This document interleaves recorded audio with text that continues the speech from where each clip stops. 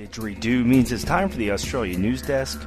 Here's two of the craziest guys we could find south of the equator. It's Steve Vischer and Grant McHerron from the Plain Crazy Down Under podcast. Dateline, 28th of January, 2013. Well, g'day folks, and welcome back to the Australia Desk for episode 233. I tell you what, Grant, 233, that's significant. That's 200 episodes since I heard my first Airplane Geek show. I believe it was episode 33.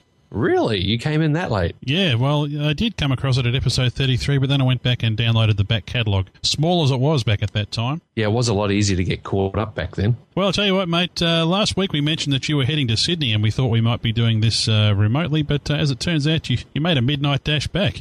That's right, mate. Went up to Sydney for the Australia Day balloon fiesta from Parramatta Park, and I was one of the pilots flying from the park. Logged 0.8 of an hour over the top of Sydney, and the first time that Nikolai's been on a balloon with me as the pilot in command. So it was a lot of fun. And then the very next day, we jumped in one of the company four-wheel drives that needed to come back down to Melbourne and drove that all the way through, leaving very early on Sunday morning and arriving on Sunday afternoon. Yeah, and for those of you who don't know, it's not much of a reward getting to drive the balloon back from Sydney to Melbourne. It's a good 12-hour drive at least in that in the Troopy.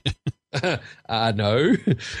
Try 10, even with a few breaks for food. Well, Grant, you scrambled back here, but according to this article here by Steve Creddy in theaustralian.com.au, Qantas has scrambled to address a flaw in its website that allows it to sell seats on its prospective alliance partner Emirates that did not exist. That's right, mate. Basically, people were attempting to book premium economy seats on flights operated by Emirates, even though Emirates aircraft don't have a premium economy cabin. So the website did display warnings that the flight would be in economy, even though you'd pressed premium economy, but it still turned around and charged you at least $3,100 each way for the seats between Sydney and Paris, despite the fact it was going to put you in the economy section because premium economy didn't exist and the economy tickets were only about $1,200 each way. So, yeah, a bit of a glitch there. Should never have offered premium economy for an Emirates aircraft, and apparently Qantas had to do a lot of rapid changes to fix that. Yes, and of course the Qantas spokespeople were out in force once that glitch was found, and good on them. That's exactly what they're paid to do, and one of the things they pointed out there was that journeys that are entirely on Emirates aircraft will not appear in searches for premium economy. So I guess a case of buyer beware there, and there's a lot of controversy about this tie-up between Qantas and Emirates, so I'm pretty sure that both parties there, but particularly Qantas, are going to want to make sure that glitches like this are fixed very, very quickly.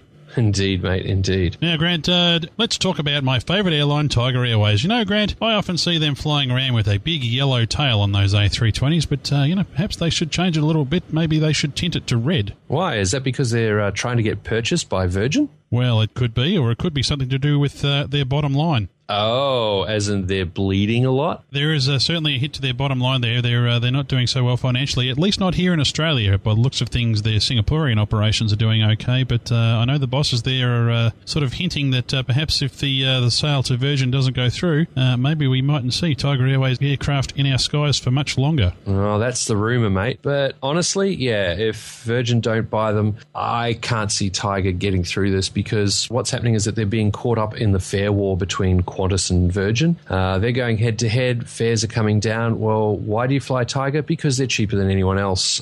Same reason why you fly Jetstar. Well, guess what? If everyone else is dropping their prices, Tiger has to try and drop their price. And some of the cracks are starting to appear even before this report came out, where they were introducing these crazy $1 return airfare. If you buy a normal fare going out, it only costs you $1 to come back. I guess the thing is that they may be just trying to put a little bit of pressure on the Australian Competition and Consumer Commission to make a ruling on whether or not Virgin Australia can make that 60% stake in Tiger Airways. That decision at the moment is not expected for release until next month. That's going to be a long wait for a lot of people. Well, they fly A320s, Grant, and another carrier in our region of the world that is flying them, well, sort of in our region, is Jetstar Japan. We'll talk about them, seeing as they're a link to an Australian company. They're taking off with their new A320s. Yeah, that's right, mate. They're adding 2 new Airbus A320 aircraft next month, and that's going to take their total fleet more than a third of the way towards their target level of 24 aircraft. Yeah, well, it's interesting, Grant, that they want to, get on and get that capacity boosted because they've invested. They've taken quite a risk, haven't they, in getting all these overseas operations up and running. The Qantas Group, and particularly under the Jetstar brand, which they've been keen for many, many years to be more successful than perhaps it has been in the past outside of Australia. So let's hope for all involved there that it does work out. Now, Grant, speaking of some aircraft that are going from Australia over to the Asian region, the recently retired C-130H fleet. As we know, a number of those aircraft are being gifted by the Australian government to the Indonesian government, and it looks like the first one has come out of the shop there at Qantas Defence Services. I tell you what, it looks it's been in the air again, but it looks like a patchwork quilt. Now, this was apparently the last aircraft to go through the deep, heavy maintenance. It's supposed to be the first one for Indonesia, and we'll see how the other ones go because they shouldn't need as much effort as this. I'm not sure if Australia is going to paint them or if Indonesia will be. We should know more in the near future. And for the airplane geeks amongst you who like to keep track of these things like I do, this aircraft is formally A97-006, and the construction number is 4786. So there you go. I always like to put in those nerdy facts, Grant. Yes, you do indeed. Well, one aircraft that I know nothing about in terms of serial numbers is any aircraft in the US Air Force F-22 Raptor fleet, but I might be able to update myself at this year's Avalon Air Show because, at least one of them's coming out here, and this year it's going to fly. Well, they're talking about actually having two come out, one to be on static display and one to fly the demo. Last year we had two on static display, which was a big crowd puller. Everyone was very disappointed, of course, that they couldn't do a demo flight, but they're going to rectify that this year. And, of course, you always send two in case one goes US, that's unserviceable, and can't make the demo flight, in which case out comes the static display and off it goes. And, of course, the Australian International Air Show is on at the end of February and goes through to the first couple of days of March. Thanks to the rostering department of my employer, we will be there for the entire week. In fact, that's coming along very, very nicely, all our plans there. We're taking a rather expanded team this year, so we're looking forward to having a great week out there at Avalon. I think we may even do an Ozdesk or two from out there. That wouldn't surprise me, mate. There's going to be a lot to talk about, a lot of content to gather,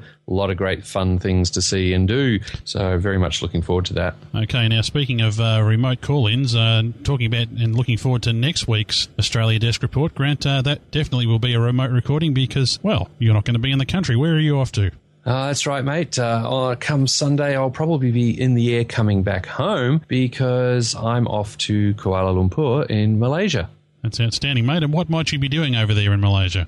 Well, I'm going to be there with Malaysian Airlines. They have joined the One World Alliance, and this is the big party to celebrate that. They're going to be rolling out their first One World branded airliner. There's also going to be a press conference and then a big shindig, and followed up by a couple of days of Malaysian cultural experience, I believe. That sounds fantastic. Why can't I come? Well, yeah, I think we had this chat as to who it was going to be who got to go, and something about your beloved employer couldn't give you the time off. Yes, couldn't or wouldn't, but no, that's fantastic. Only one of us could go, but what a fantastic opportunity. Really looking forward to some great content and some great interviews coming out of that trip, mate, and not to put too much pressure on you at all, but we also want to thank our good friend Shashank Nagam for recommending to the airline that we be put on the list. That's a really great privilege, and we wanted to acknowledge that here. Well, we'll look forward to some fantastic stories from that next week, but until then, I'm Steve Vischer.